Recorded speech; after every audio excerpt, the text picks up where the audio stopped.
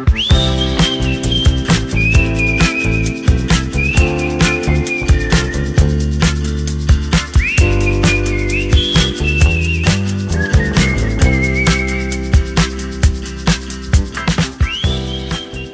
morning, Jamie. Good morning. How are you? I'm good. You know, living life, doing the thing. Keeping all those 400 balls juggling at any one time. Oh my God, there's so much to do at all times. Yeah. But luckily, you know, we get it done. And that is the nature of being a freelancer, you know. I know, right? This morning, my daughter, who's 5, it's the last 2 weeks of school. And they have like a themed day every day. And this morning she woke up and she's like, Mommy, today's Pirate Day. And I'm like, Pirate Day? What in the world? And so she was like, I need an eye patch. I was like, oh my God. So I found some like pieces of foam and some elastic and I hot glued it together. And then she's like, it has to be black. So I painted it black and I painted a skull on it and I put a dish towel on her head and sent her to school. Well, at least it's not talk like a pirate day, which if anyone does that to me, I just walk away. I'm like, I'm sorry. No, I'm not playing this game. You don't ever get cast as a pirate, Jamie? Oh, yeah, I do. But you know, there's that international day where everyone supposedly has to talk like a pirate. You know that? Oh, no, You heard about that? No, that must be It's among obnoxious. British people. No, it's not. It's American. It's definitely over here. Anyway, what are we talking about today? Let's talk about the ultimate treasure, which is corporate narration. Oh, very, very good. What a transition. Yes, non-broadcast. What do they call them? Industrials, if you're in the union world. Yeah, category 1 and 2 industrials, right? Yes. Before we move on regarding that, I always get confused as to which one's which. Cat 1 is public facing. Yeah, let's look it up. I'm going to look it up right now. You All keep talking to our wonderful... Oh, God. I can't To our wonderful guests here. So, yeah, corporate narration has many subgenres, and we're going to go through them today. And we are referring specifically right now to what the union refers to them as, which is category 1 or 2 industrials. And they have, as you would guess, different categorizations, different uses, and they pay differently. So there's not a huge difference, maybe like $100 or something for a session. And you are paid by the hour that you work in the studio. So it's not based on the length of the script or the usage of the script. As long as it fits within category 1 or 2, they book you for an hour. You do however much you need to do in that hour. And if it rolls over, you do a second hour or pay by half an hour. So that's how it works in the union world. So have you found out which one's which? Yes. Okay. Oh, and you know what's interesting is in the agreement, because people are always worried about agreeing to things in perpetuity, right? But literally in the SAG-AFTRA agreement, it says right here, Category 1 programs may be used in perpetuity. Yeah. However, a producer shall consider in good faith a request from a performer to remove from public view a Category 1 program that has been in use for more than 10 years. Oh. Isn't that interesting? Yeah. Didn't know that. Category 1 programs are designed to train, inform, or promote a product or perform a public relations function and are shown on a restricted in-house basis only. Right. Category 2 programs are intended for unrestricted exhibition to the general public and are shown at locations where the products or services are sold or at public places such as coliseums, railroad stations, air, bus terminals, or shopping centers. That's really funny that they say coliseums instead of stadiums. Such as coliseums. Yeah, it's a little lofty. That's funny. So category 1 is your e-training, your in-house stuff. Category 2 is exhibition to the general public. Now, I feel like that gets a little bit murky when you're talking about a company brand video that also lives on their YouTube. Yeah. But not necessarily like as a thing that is, you know? But without paid placement or anything like that. Without paid placement. Yeah. I guess that's probably still category 1. Yeah, I think so. This is where I feel like non-union probably gets a better rate 9 times out of 10 than union, because you can take into consideration the size of the company, the scope of how many eyeballs are going to get to see that video or whatever it is that you're recording, and quote accordingly. Now, I will say that SAG-AFTRA rates are the base rate. You can negotiate up from that. People tend to assume that the rates for SAG-AFTRA are what you're going to get, but that is the lowest you can get paid. Scale is a minimum. So you can push your representation to up your rate a bit.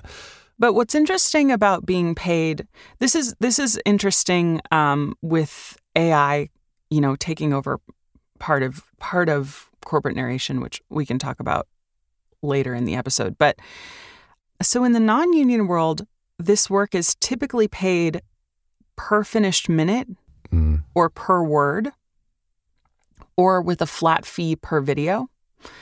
And that means if I have like a 15-minute e-training, and just for the sake of argument, let's say that I'm being paid $100 per finished minute, that means that I would get $1,500 for that e-training. That's a pretty decent rate. That's like kind of in my head what I might charge. A 15-minute e-training to record would take me, 30 minutes. Yeah. So that's 1 hour of studio time. And the fee for 1 hour of studio time for off-camera voiceover is $500. Yeah. $505. So I would be getting paid less going by a union rate than I would on the non-union side. And that's why a lot of people think that this rate structure should be changed, but it's not, because now the contract is already renegotiated until 2025. So that's the way it's going to stay.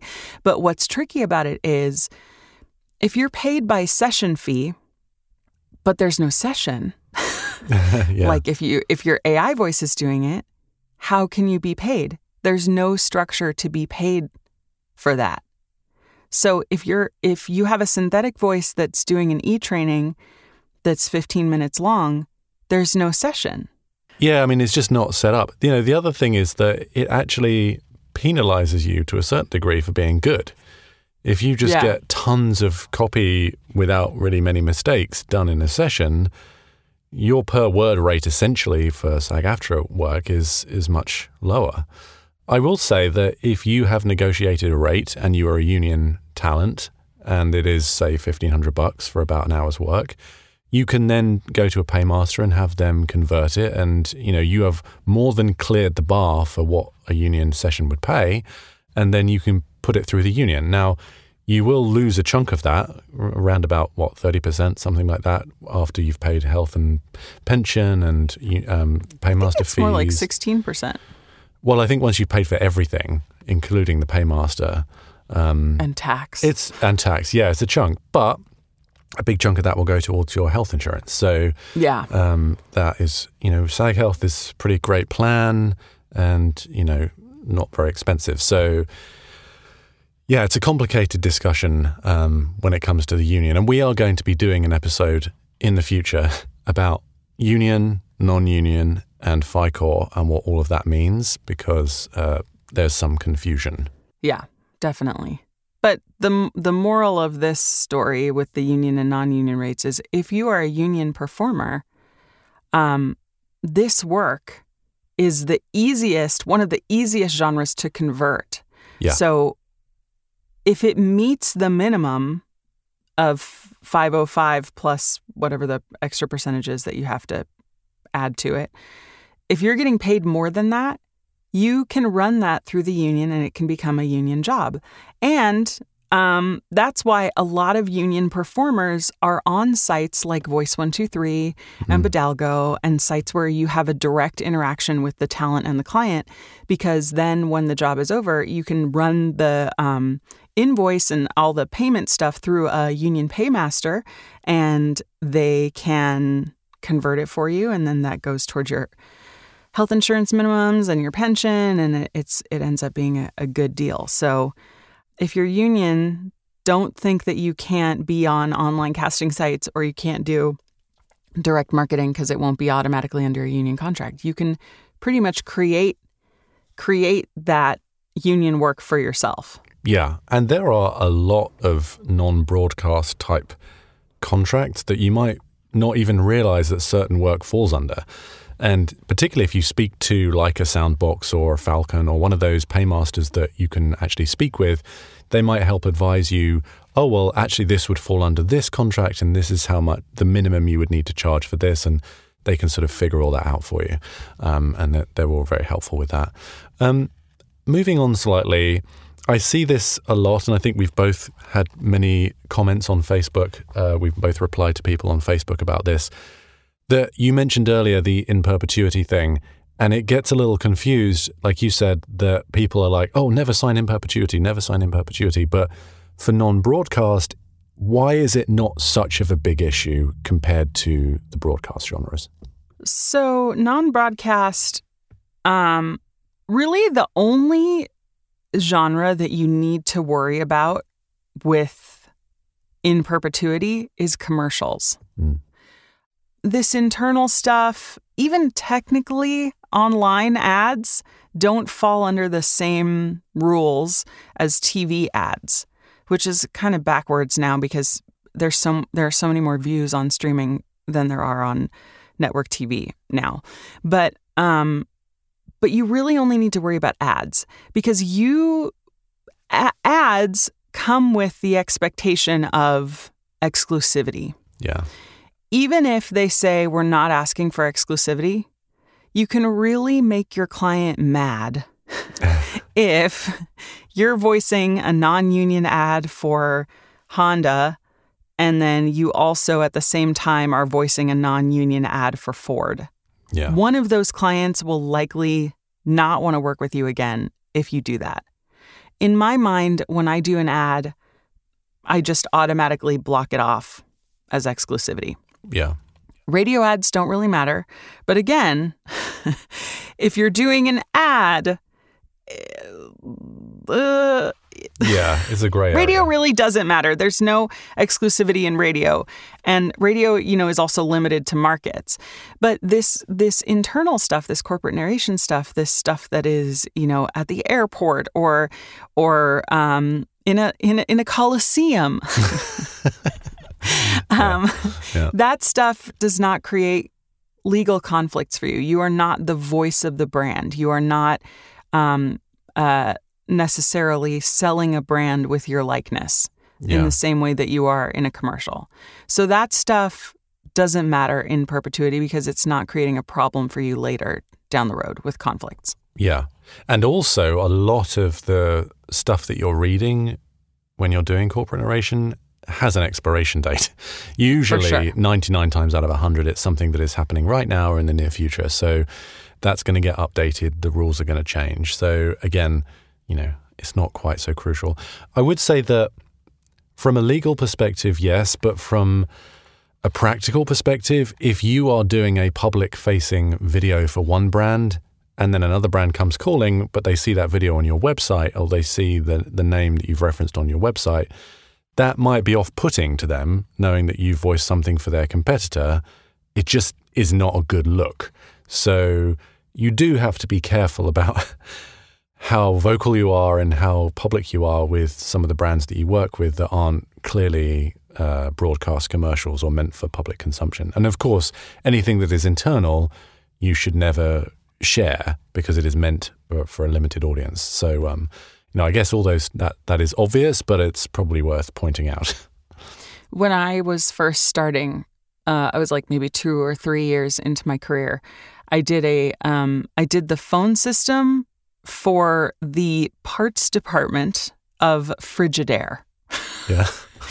And big time. Big time. Super big time. And I was excited about it. And, I was starting my career, so I didn't have like a lot of huge brands on my website. So I wrote Frigidaire on my website as one of my clients, which is true. They were one of my clients, but I did the phone system for the parts department. But then maybe a year later, I was up for a really big commercial campaign with GE. And they were like ready to book me. They had a session date set. It was going to be like 5 TV commercials or something. And 2 days before the session, my agent emailed me and was like, "Hey, so have you done work for Frigidaire?" And I was like, "Oh, yes, I did the phone system for the parts department."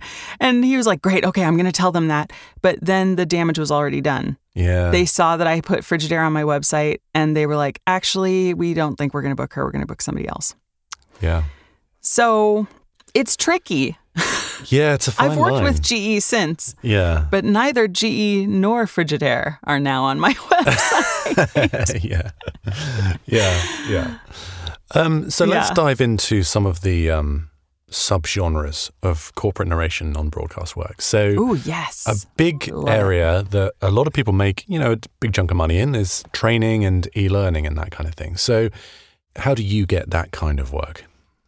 So actually, corporate narration and e-training and all of these genres are great genres to get from direct marketing. Yeah. A lot of people who do really well with direct marketing, this is the kind of work they do, because this is the kind of work that is often produced in-house or with a small video production team or a small e-learning production team. And so direct marketing is very good for this genre. I, however, am afraid of direct marketing. That's my own personal phobia. And I do not do a lot of direct marketing. So all of my clients for e-training have come from online casting sites, mostly Voice 123. And yeah, the other great thing about this work is that it becomes repeat work very easily, because once a company knows that you're going to do a great job, they will hire you again the next time they have another 20-minute e-training that needs to be done in 24 hours. Yeah.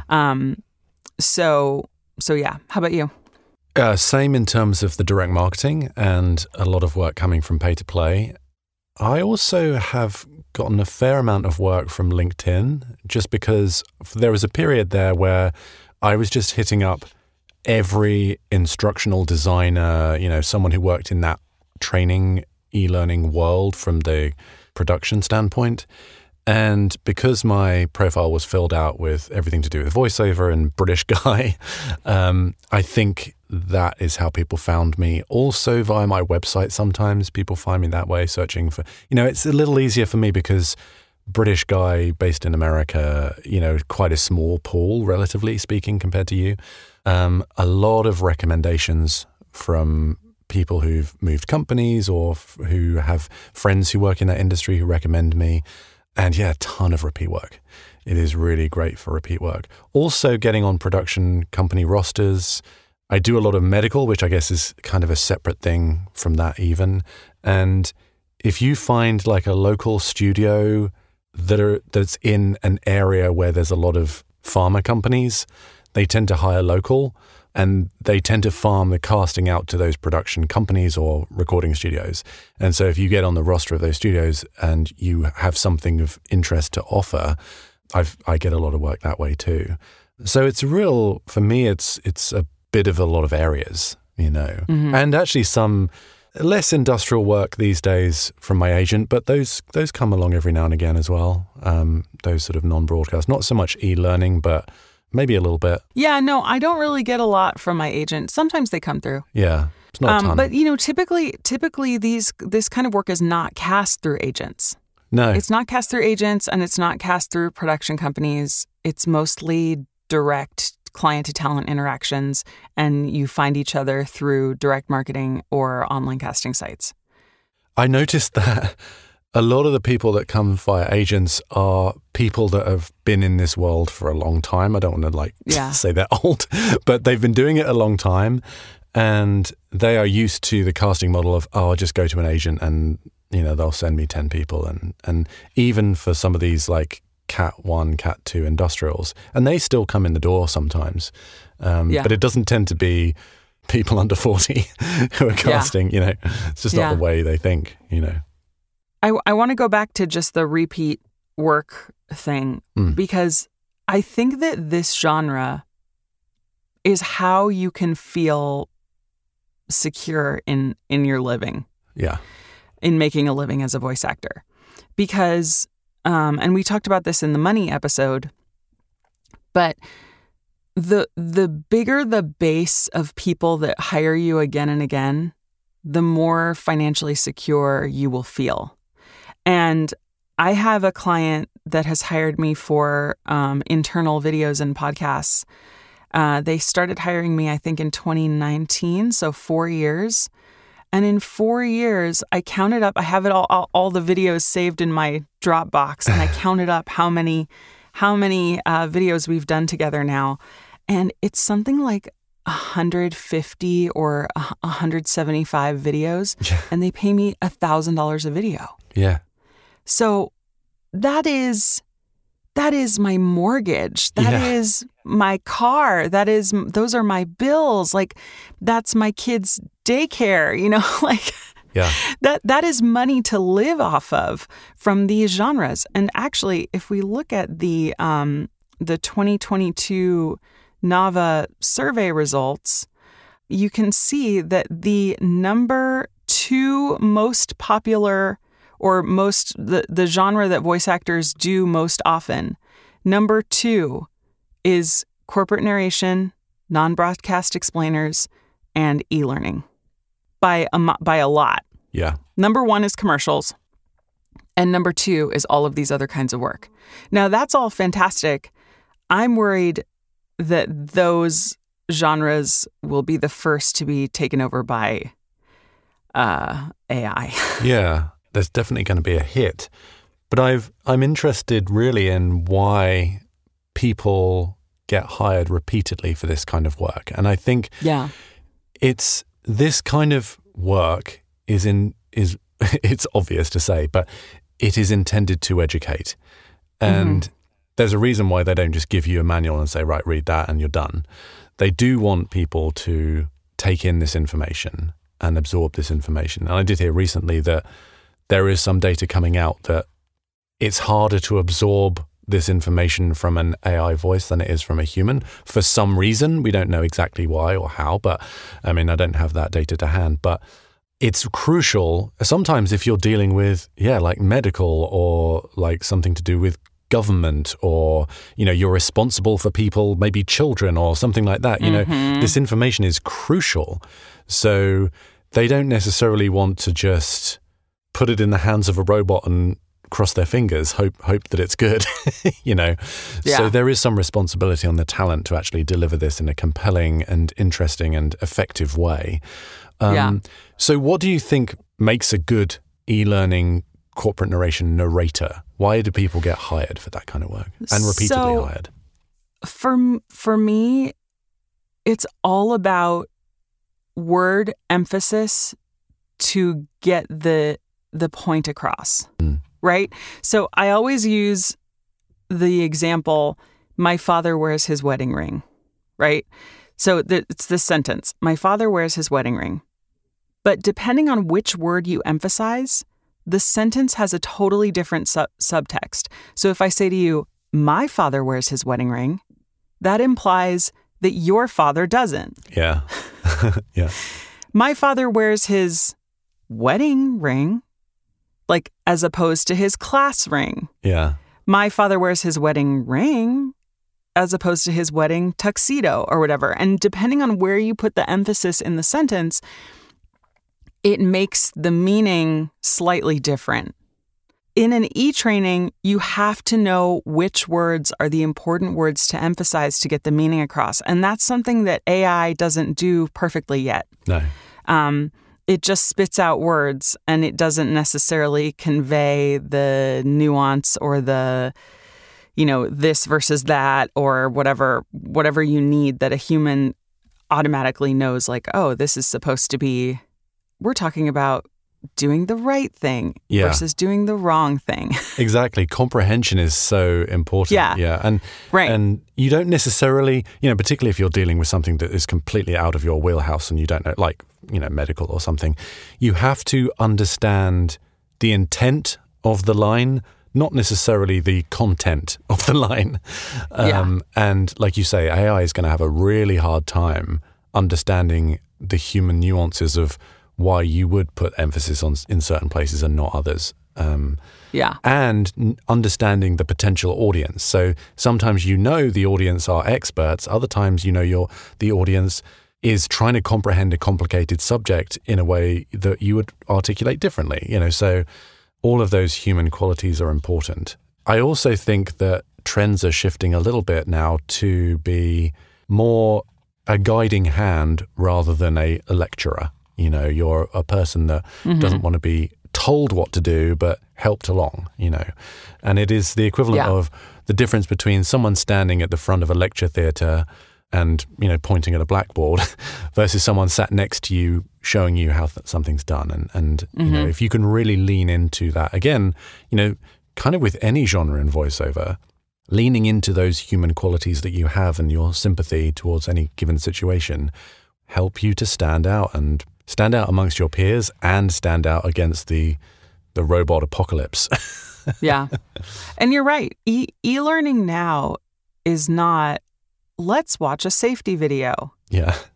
That's not what it is anymore. But it used to be that you would go physically in person to a company training and everyone would sit in a room and you would watch the safety video. Yeah. Now, you are at home and so much of it is interactive. Yeah.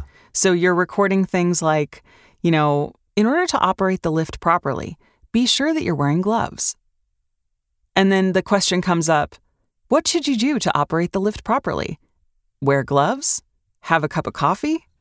Get a good night's rest the night before, right? And then they click, get a cup of coffee. And then I say to them, oh, I'm sorry, try again, and and it really is sitting alongside somebody and coaching them into the right answer and celebrating with them when they get it right and gamifying the whole training experience instead of just having a wall of information thrown at you via some kind of weirdly produced video. And it's interesting because when I connected with all those instructional designers on LinkedIn, now I see the feed of some of them come up when I open LinkedIn, and they're learning all the latest science of how to actually get a point across, translate information that's really challenging to people that don't either know or want to know about something. So like you said, gamification was a big thing a few years ago. I'm sure it's still a case, but they're constantly refining their process. So I don't think it's going to be a simple push button solution. There are genres and I guess we can move on to a different area of corporate narration now, such as phone systems and IVR, for example, where you're just an information delivery robot. That I feel that it's going to be difficult to compete with something that you can just literally text to speech your copy. It's so easy to do that if you're a client. Yeah. And they're not necessarily so desperate for the human quality. People are used to hearing that already. Yeah. People are used to hearing robot voices, doing that kind of work. It's not something that's strange to the ear and to the mind. Yeah. Although I will say that there is kind of a premium quality to a human voice still. Yeah. And if you want your brand to really sound premium, you might rather have a pre-recorded, really good sounding human. Absolutely. It is going to... But maybe not. Who knows? Well, no, I'm convinced that's the case. I mean, there's definitely going to be less work, but there will be a premium on a human voice. And I equate it to, I remember when I was in New York and I was working in music, a bunch of mastering studios closed down because the music industry imploded. But the ones that survived had tons of work because there was still mastering required, but it just couldn't support the full industry. Yeah. But there was always a market for it. So I feel the similar thing might happen to us.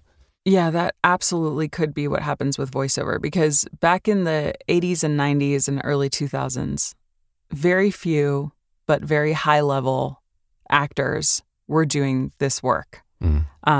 It wasn't something that was open to everyone. Then with the internet boom and all the online casting sites popping up, we had a huge number of people get into voiceover. And it became so easy. You could do it from your home. You could, like just get on an online casting site and make a bunch of money in your pajamas. Yeah. Like the coaches tell you, the predatory ones. But now I think a lot of that work is going to go away and we'll be back to the place where very talented, high-level people will still be working and their jobs will be fine. And it's all of there will be different ways to get into the industry, and not as many people will be able to get into the industry because it'll just be a lot less. Yeah, there'll be a void that you have to traverse between learning and figuring out voiceover and making a living. Right now, at least up until this point, you can kind of work your way in with some of the pay-to-play sites, maybe the Fivers of this world. You can earn a living while you grow your career and grow your equipment and grow your studio and networking and stuff. So the question then becomes, how do you fill that void with something? And I don't know the answer to that question, I'll be honest. No one does. No. Unless you're like Nostradamus or something. Yeah. And even he got things wrong. Yeah. The thing I think though is that okay, maybe this is unnecessarily harsh, but I listen to a lot of podcasts, and the quality of some of the voiceovers in the podcasts are just terrible. Appalling. I can't believe it. So I'm fine with the quality going up because I just want to pull my earbuds out and just throw them on the ground because I can't stand the sound of them. So overall quality going up is a good thing for the consumer. But yeah, just working your way in is going to be a little more challenging. And I think that is going to advantage people who are privileged, who can take 6 months off work and throw themselves into learn voiceover. How to be a voice actor. Yeah, and just put a recording studio on a credit card and just go. And that is a shame. That is a real shame. That's a shame. Yeah. Let's shift, Jamie. Okay. Tell me, what is a brand anthem video? And how is it different from a commercial? It's on the internet. It's probably on their website. Or at a presentation. It could be. That's true. It could be like at their company, symposium on whatever. It is essentially like a commercial, right? They're just not broadcasting. And it is, singing the praises usually of said longer. Company. Yeah, that's true. Yeah, longer. Maybe a lot of ones that I do tend to be like beginning of the year. This is what we're going to do in 2023. Yeah. And do you want me to read my every brand anthem? Oh, ever yes. script? Oh, is this what you were angling for? Got it. So I imagine, under this generic brand anthem video would be some inspirational music. I'm going to do this in the edit. I'm going to put some music in the edit. So something that sounds kind of techie and inspirational. All right, here we go. Every generic brand anthem ever. Every day, we make the world a better place. Because at Generic, we use the language that makes it look like we have it together. We connect people to technology, like ChatGPT, which probably would have done a better job writing this script. We use the word synergy to make it seem like we know big words. We'll use this section to talk about technology. We are forward-thinking, connecting you to what matters faster than ever before. Low code, AI and machine learning, tech stack, cloud-based, innovative words, many words about tech. Did you hear that? Yeah, we're not sure what it means either, but for real. But how will we do all of this while also committing to net zero emissions by 2040? No idea. But here's some windmills and solar panels. Pretty, right? Now we'll bring it back to our people, the heartbeat of our organization. Most of our employees don't look like this, but here's a quick montage of some people of color because we care a lot about diversity, equity, and inclusion.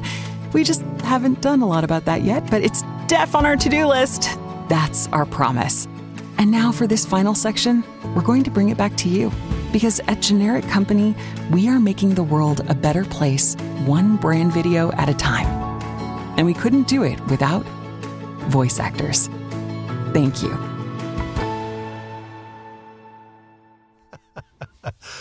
Very, very good. That was excellent. Can I request one of our listeners, if you have access to a lot of a stock video library of cheesy sweeping shots of farmland, people wiping their hand over wheat, parents throwing their children up in the air, just a montage of workers of color. Yes, exactly. All of that. Please make a video from this. That would be great. Oh, man. Oh, that was brilliant. Yeah, no, this is the structure of every single brand anthem. It's like, let us introduce ourselves. Let us talk about tech. Let us talk about what we're doing for the environment. Let's talk about our people, and then bring it back. Yeah. Well, this is actually... This makes a good point because, again, every company is desperate to humanize their company. Yes. They don't want to be seen as a large, scary corporation that doesn't care about their customers. So that's why that cliche after cliche abound in this kind of content. So this is why I'm less doom and gloom about AI, because it would be just too easy and it would ruin that whole flow for them to just take an AI voice and do that. If anyone got wind of the fact that it was an AI voice, their reputation, for the sake of a few $100, it's not worth it for them to use an AI voice. No. So at least in the short term, I'm fairly confident that there will be a voiceover industry of some form or another for this kind of work. But again, like you said, you're saving a couple $100. And is the quality... I mean, I suppose if you're producing a lot of content all the time, a brand anthem is usually like a once a year thing, maybe a once a quarter thing. Yeah, like or a if you have a new meeting product, or something. Or, yeah, if you have a new product that's rolling out, you might do a couple anthem videos for that product or an explainer video for that product. But an explainer video is different from an anthem. An explainer really is like a long-form commercial for a product that tells you how the product works, whereas a brand anthem is like it's like a raw trailer for your company, Yeah. So you talked a little bit before about how you do a lot of medical narration. Yeah. How do you get into medical narration? Is it a good genre to be in? How do you know how to pronounce a bunch of different things? How do you know when to use the American pronciation and when to use the British pronunciation? Yeah. Intestinal versus intestinal. Yeah, I feel like it's an extra layer for me to like the difficult words are not necessarily the complicated words. A lot of the time it's remembering the Americanized version. They want to hire a Brit, but they don't want to have too much Brit in there, so that's the challenge. Kind of how I mentioned earlier, getting on production rosters for companies that make a lot of this content. They tend to specialize. So, video producers, like I say, studios that are local to in areas where there's a lot of pharma. Sometimes these companies have a whole production team in-house at pharma and medical companies. Yeah, sometimes this stuff comes from agents, because it's fairly worth it for them. It's fairly well paid. And again, maybe a bit of an old school model there still exists. I think in terms of, there's a lot of online resources for figuring out pronunciation of things. I have a fair amount of directed sessions that are pharma. Same. They can answer you there and then. So it's a little extra pressure, but I find that pressure actually helps with the flow. I'm really zeroed in. What about you? Medical narration, I really love it. It's like, it kind of takes me back to my opera roots, where like you have to figure out how to pronounce a word, and you kind of have some idea of what it means, but it's like in another language. Yeah. Yeah. But once you kind of get the hang of which syllable is emphasized in these medical terms, it's pretty easy to figure out how to say something just based on looking at the word. Yeah. And you can always go and look it up. my favorite dictionary to look things up in is Merriam-Webster. Yeah. They have a really great medical dictionary that I use all the time, and it's great. But there are so many aspects to medical. You can do the important safety information for a medication, the ISI. In order to comply with regulations, every single company has to have an audio version of their important safety information on their website for public consumption in case someone can't read the back of the medication box or whatever it happens to be. If you are doing commercials for pharmaceuticals, you have to have a narrator. And then you also have the person who's doing the shortened version of the important safety information within the commercial. And that is a commercial. Yeah. So you get paid commercial rates for that. And sometimes the narrator and the ISI voice are the same. And sometimes the narrator is somebody else. And then they have a different voice doing the important safety information. And there are all kinds of interesting rules in pharma about what can be shown on screen while the important safety information is playing in the commercial. It's things like you can't have anything that's too distracting.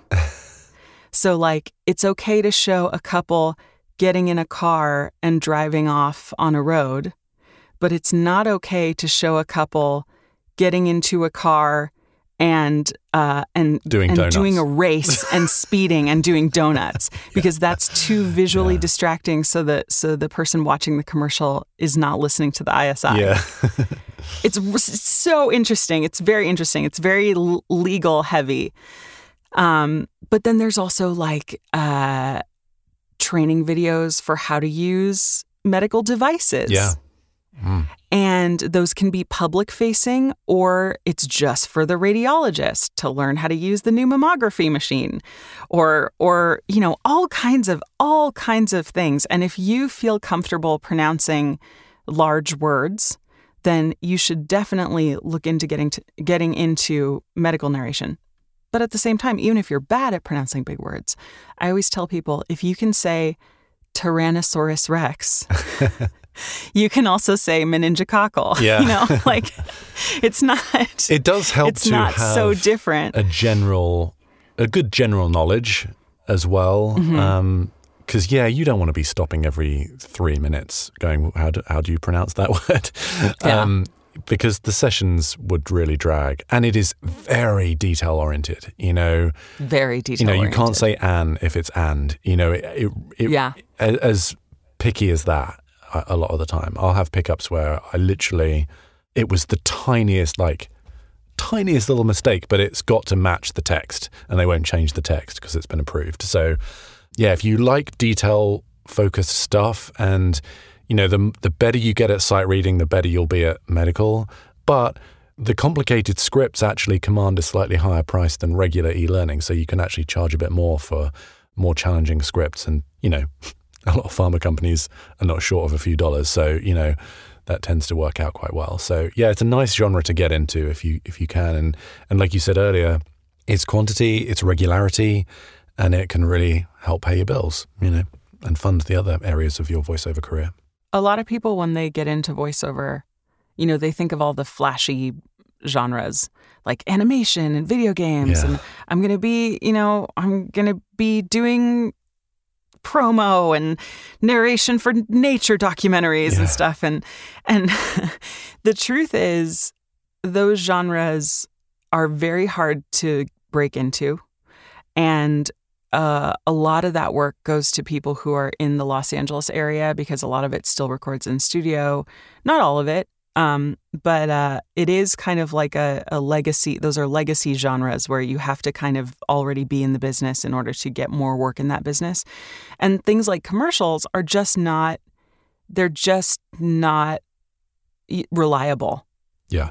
A commercial is like, this commercial is going to air and you might get $15,000 for the whole run of this campaign. And that's great. But they might not renew your commercial and they might not use your voice again because they already used you. Whereas this kind of work is how a lot of voice actors make a comfortable living. Yeah. So don't discount it And if you want to do more of it, do more of it. It's a good genre. I know we keep bringing it back to the robots, but some of these products are brand new, like a drug name that they've just kind of come up with this Rancistula. I don't know. I just made it. It's just a completely Adavanilizumab. And the robot's not going to know how to say that. No, I mean, there's been times where we figured it out in the session, and you're the first person to ever utter it, and now that's how it's pronounced from then on. Like, it's kind of fun, So yeah, it is. I actually kind of enjoy it. It's kind of a real challenge. It's kind of like the Olympics for me. That's like the 100 meters final, getting this kind of work. But yeah. Okay. We should probably wrap this up. So do you have any final thoughts on the non-broadcast genres? It's fine to say no. Wait. I do. No. Perfect. We'll end there.